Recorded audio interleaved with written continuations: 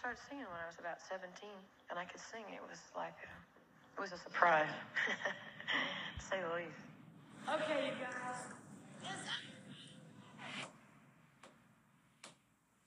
Oh, Lord, won't you buy me a Mercedes-Benz? She took a flag and made a place in rock and roll for women. She was the first. My friends all drive Porsches. I must make amends. Janis was fearless with her pain and with her truth. Worked hard all my lifetime. No help from my friends. Feeling things and really getting into it? That's fun. Oh, Lord, won't you buy me a Mercedes-Benz? Everybody, oh, Lord, won't you buy me a Mercedes-Benz?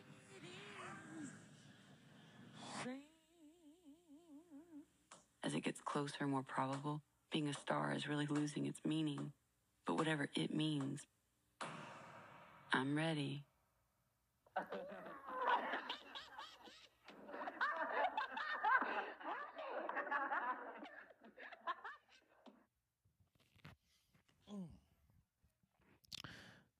Well, it's Friday.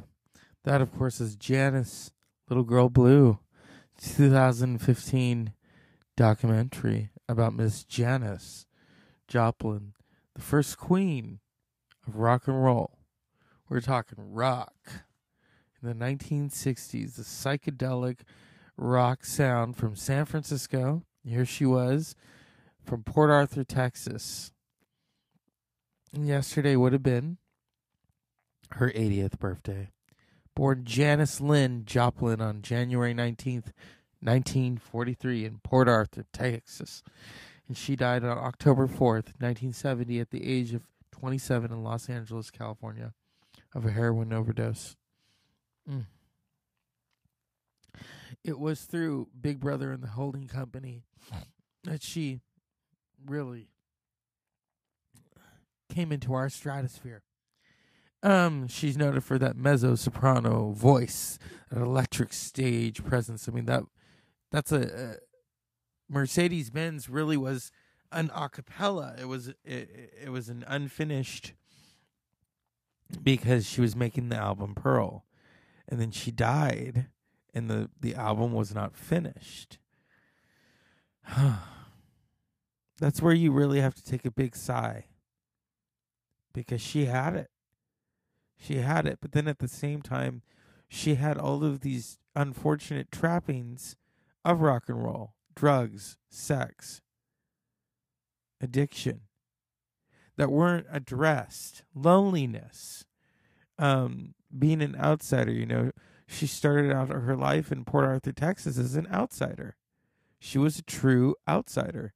And it was through singing that she not only found her voice, her individuality. I mean, she was once voted some very, I don't even want to say it. She was bullied. To hear her say, I was laughed out of town and out of the state, man. I'm going home. That's heartbreaking. It's but that's where she really charged into her power as a rock icon. Really talented people who have suffered not just rejection professionally, but here she is early on by her peers. And it was through singing at Threadgills in Austin, Texas, that she found her voice, that she decided to hitchhike to San Francisco. I mean, if you're going to San Francisco, be sure to wear a flower in your hair. 1960s, you had to be there. And Janis was there. She was posthumously inducted in the Rock and Roll Hall of Fame in 1995.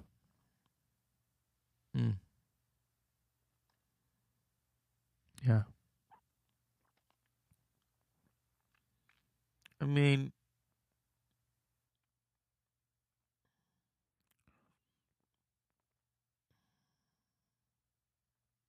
it's interesting. her influences: Bessie Smith, Ma Rainey, and Leadbelly.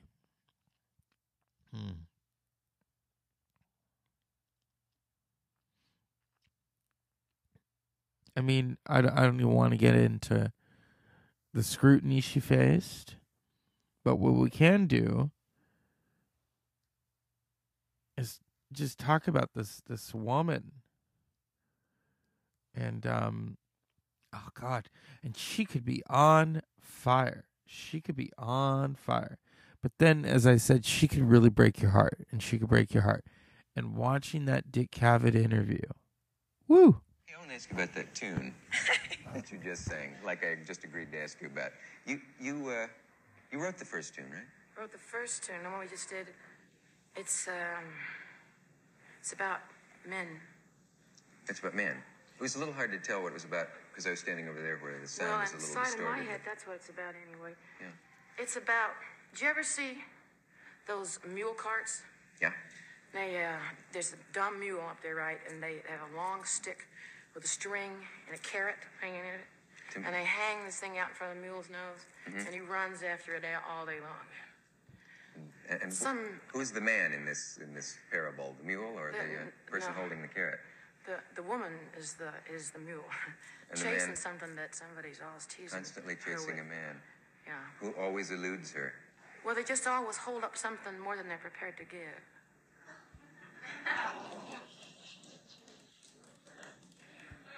I have to defend my entire sex, ladies and gentlemen. The burden of the Go defense. right ahead.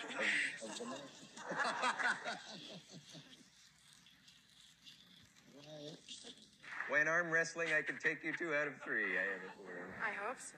Do you actually sit down when you get up in the morning and write out a song, or when you say you write it, do you compose it on your feet? You just make it up. I don't write songs. I just make them up. They don't exist on paper, your songs, in other words. Sometimes I write down the words so I don't forget them, but I don't write songs. That's a whole different concept. I just make them up. Yeah. What do you think when you're singing? Are you actually thinking what's going on in the song, or can your mind be somewhere else, or do you feel kind of transported, I'm not really or thinking much. Any of the above? I'm not really thinking much. You just sort of trying to feel. Yeah.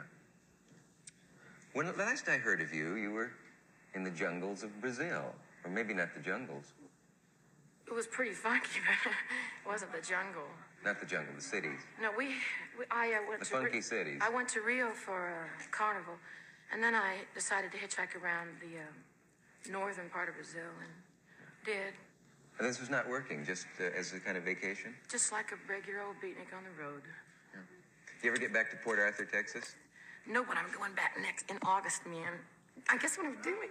I don't know. I'm going to my 10th annual high school reunion.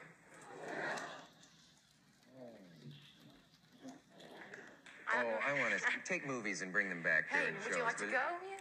Well, I don't remember. I don't have that many friends in your high school class.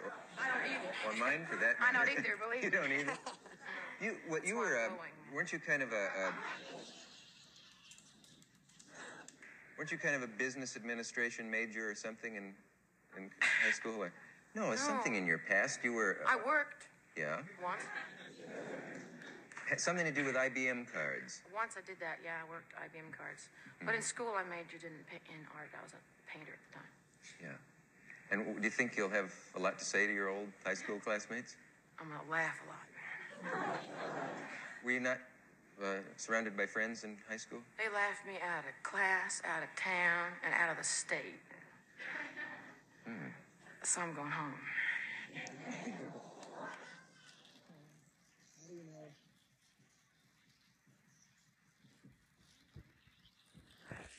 And that's a powerful thing, because you look at Janice's face and it's still there. And that documentary, Little Girl Blue, is so powerful. And it's narrated by Chan Marshall, who is of the band Cat Power, who is herself so just brilliant. But to have her, and she really does it in terms of becoming this narration of Janice. And I wanted to just highlight that. in the documentary. I mean, you can watch it anytime it's. I mean, and Janis was one of the first. There are a lot of women in rock and roll, but in rock in the 1960s, when it was an all-male club, and then you had Grace Slick of the Jefferson Airplane, and then you had Janis Joplin and Big Brother and the Holding Company, and it really changed. What changed was Monterey Pop. Monterey Pop changed everything. And yeah, everything. Now, Little Girl Blue is available on Vudu, Apple TV, and Amazon Prime. I mean, what a trailblazer. Nobody sang like Janis Joplin. She sang. A gentleman on ABC said when he first saw her, he says she didn't sing chords or notes, she sang chords. Yeah, she threw it down. She was not faking it when she was up there. Whether she was telling them to tell Mama all about it, she's obviously talking to a man, or Busted Flat in Baton Rouge, Waiting for a Train, Me and Bobby McGee, Get It While You Can, Cosmic Blues, my personal favorite, One Good Man, where she's talking about she just wants a mansion in the South, to Little Girl Blue, to Raise Your Hand, Work Me Lord. I mean, Janis, in terms of facilitating that voice that she, and her interviews are legendary, especially with Dick Cavett. I mean, I want to play a real funny clip where it was the era of the times. That's how plugged in she was. And here we are. I mean, she would have been 80. Just imagine 80-year-old Janis Joplin. Hey, Dick Cavett's still with us. Stockholm, Copenhagen. May I light your fire, my child? That's my favorite singer, as you know. I guess not. Apparently not, no. Well, I would have bet against it myself. When he says that, may I light your fire, my child? And she's like, oh yeah, the Doors. Think of the people that Janis Joplin influenced, like Melissa Etheridge. Like Miley Cyrus. She's good friends with Tina Turner. Janis Joplin told Dick Cavett about Tina Turner before anyone else really knew who Tina Turner and Ike were. And as she's describing it, you can tell she has a disdain for Ike. But then how Tina really is the show, which was true. Tina was the show. And to have Tina Turner describe her and say she was absolutely fabulous. She wasn't trying to be anything else than she was, which was Janis Joplin. Okay? You know, even you can see the influence in people like Amy Winehouse and Joan Jett, because Janis rocked. That's what Janis did. She took it from the blues, and like many, she pumped it up. There are so many different renditions of Summertime. Okay? There's Ella Fitzgerald version of Summertime, which is exquisite. There's Billie Holiday's. I mean, everyone has done Summertime. Janis Joplin's version of Summertime is bewitching. It takes the narrative from that song into a total different stratosphere. I'm sure the writer who wrote Summertime probably would have did some acid just to really conceptualize what Janis did with that fucking song. I mean, and she's singing it pretty, and then what she's doing is she's twisting it, and that was Janis's specialty. And I think she was doing it with Big Brother and the Holding Company. But and I love all the versions of Summertime. I mean, I love Ella Fitzgerald's, I love Billie Holiday's, but Janis Joplin's version of, I just told you, it's bewitching because she's living it. She's soaked in it. The way she introduces it, and that Texas draw, next tune for you is called Summertime. I mean, she never lost that. She was, very authentic. We're going to play it. I don't care if we get in trouble. Dr. Zeus Film Podcast. We're doing it for Janis.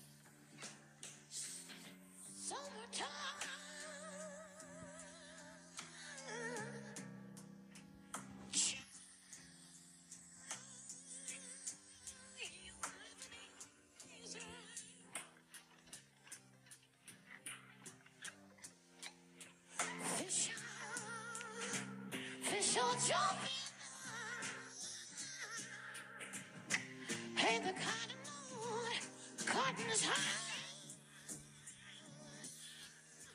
Lord, so high. You tell us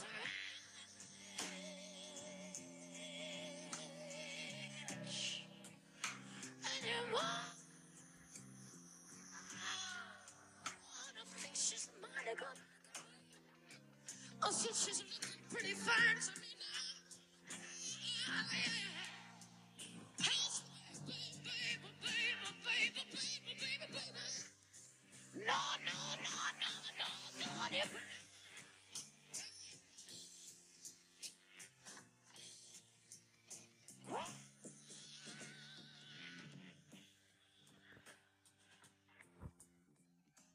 And I want to pull away from that.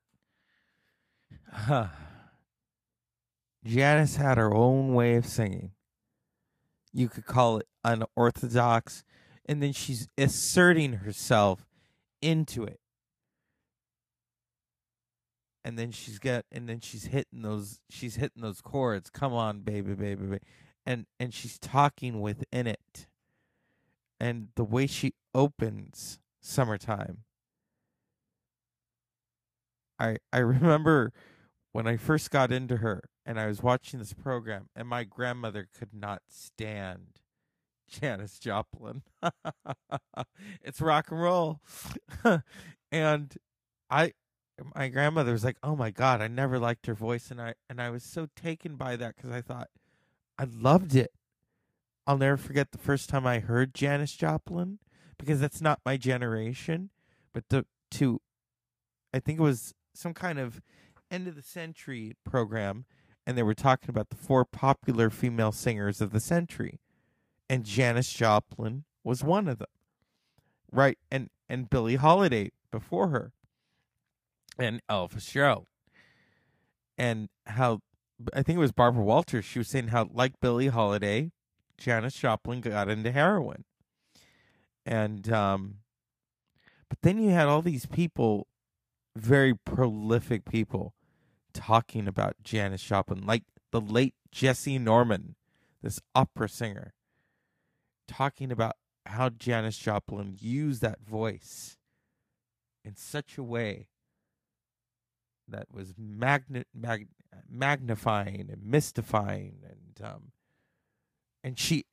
and as I said, that's an all-male world of rock and roll, sex, drugs, and rock and roll. And she's smoking it, she's fucking it, she's taking it everywhere, okay? She's taking it. And then you've got Celine Dion, who was influenced heavily by Janis Joplin. A lot of you can't hear that, probably because you don't like Janis, but Celine Dion, she's in the program, and she loved Janis Joplin. And how she would cry a little bit in the song, and she'd scream, and she'd shout. And she was like, I love Janis Joplin because she's very passionate. And that's for damn sure. She was passionate. And you could feel it, and but that performance of Summertime, it still leaves me in stitches. Or not in stitches, that's the wrong word to say. That's for comedy. What does Summertime do to me? It's spellbinding. Because she's gone. And she had it. And she just didn't give a fuck what she did with it. She, like I said, she's asserting herself into the song. Where she's like, hush, baby, baby, baby, baby. And she's talking. That was always the thing about Janis, was vocally, she was reaching that stratosphere. She was not reaching it in a pretty way. She wasn't trying to. She was reaching it in such an urgency. She was a mezzo soprano. So there's such an urgent, almost like a call, a battle cry to Janis Joplin. Like, she will not be quiet. She just won't. She refuses. She needs to be heard. And that set her apart from the others in rock and roll. And it ultimately was her downfall. And there's a really great documentary called Festival Express, where that was the last show she did, traveling around Canada with the Grateful Dead, the band, Buddy Guy, the Flying Burrito Brothers, on this Canadian leg, and they're drinking and doing all kinds of shit on the train, you know? But that documentary, Little Girl Blue, that's all Janis. That's all Janis.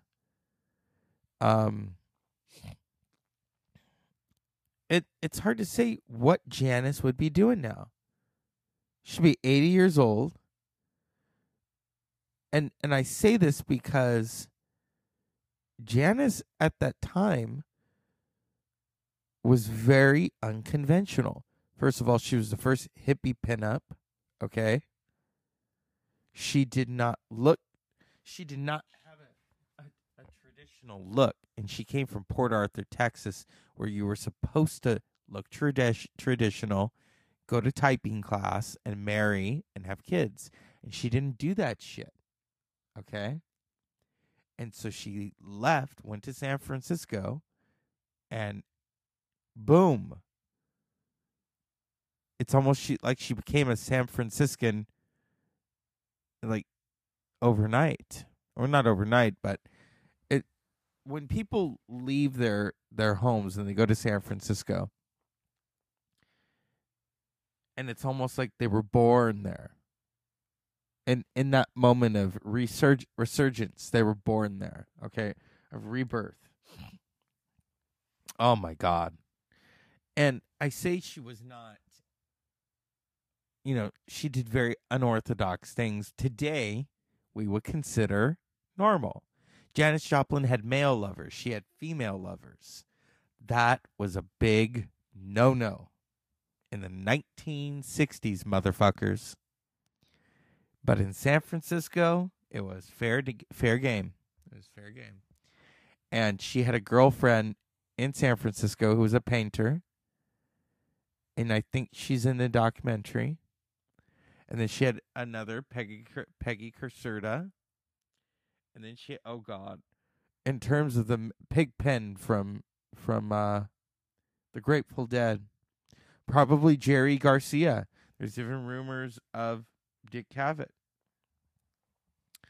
But, and as we end tonight's show, you know, I'm talking passionately about Janis because you cannot deny,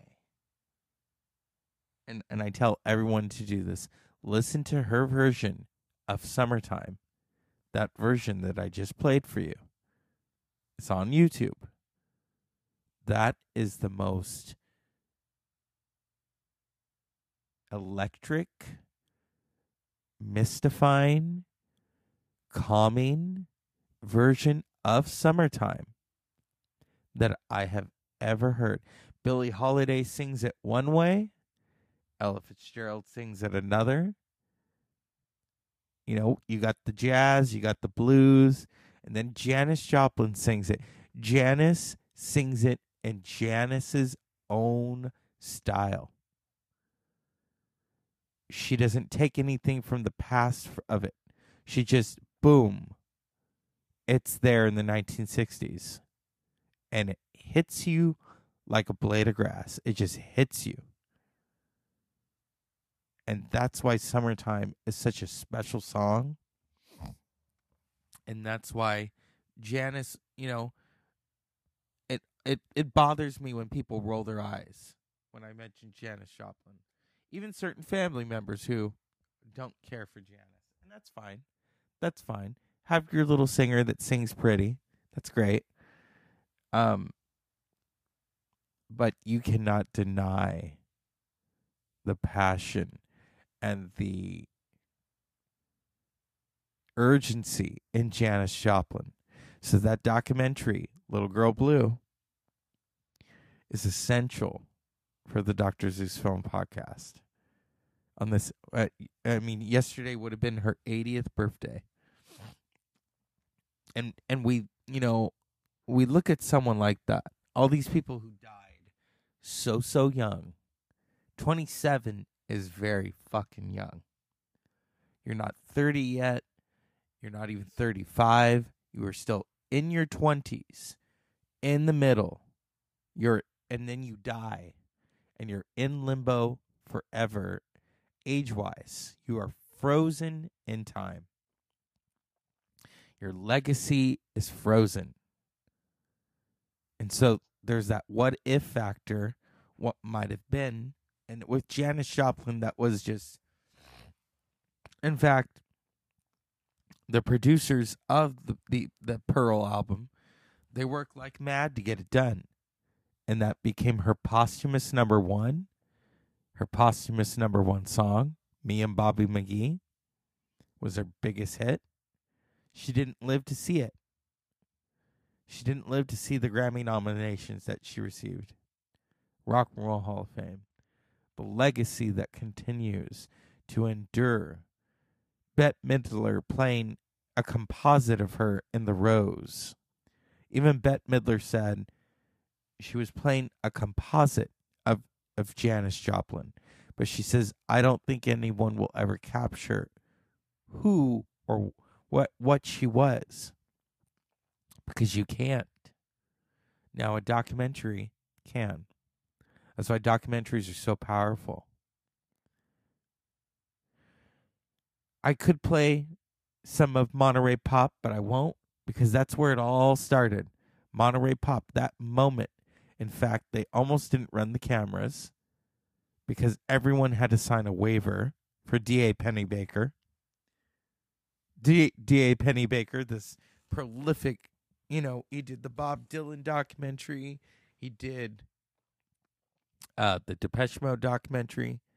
But he did Monterey Pop. Monterey Pop. And Big Brother and the Holding Company didn't want to do a filmed performance. So they didn't sign the releases. And Janis raised hell, said, no, we're going to do it. And they did it. And they did Ball and Chain.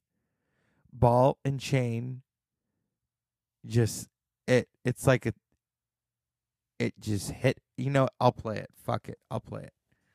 Because there's this moment where you see Mama Cass of Mamas and the Papas, and her mouth is dropped open. And that is the moment that Janis Joplin became a star. People were just stunned. And so was Clive Davis, legendary Clive Davis, who went on to sign Big Brother and the Holding Company, as well as Janis, to Columbia Records, all because of Monterey Pop.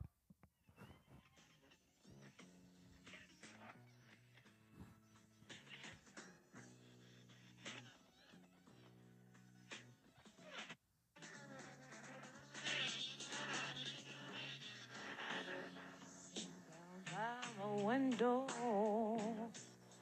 just looking out at the rain.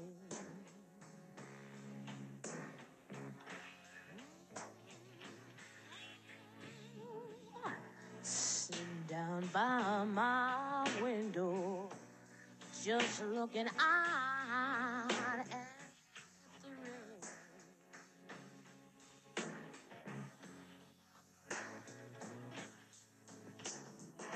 Some came along, honey grabbed a hold of me, and it felt like a ball and chain.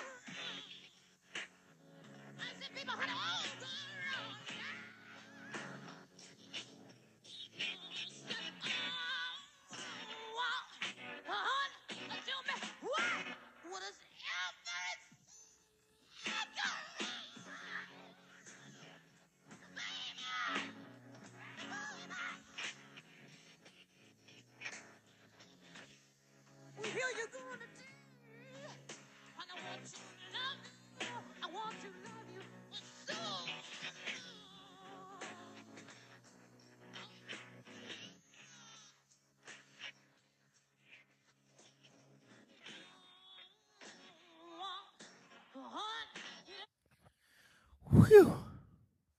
Oh, yeah. It hits you. You feel it. Janis, happy birthday. For 80 years, we have loved you. We have revered you. And we will never forget you. Unpleasant dreams.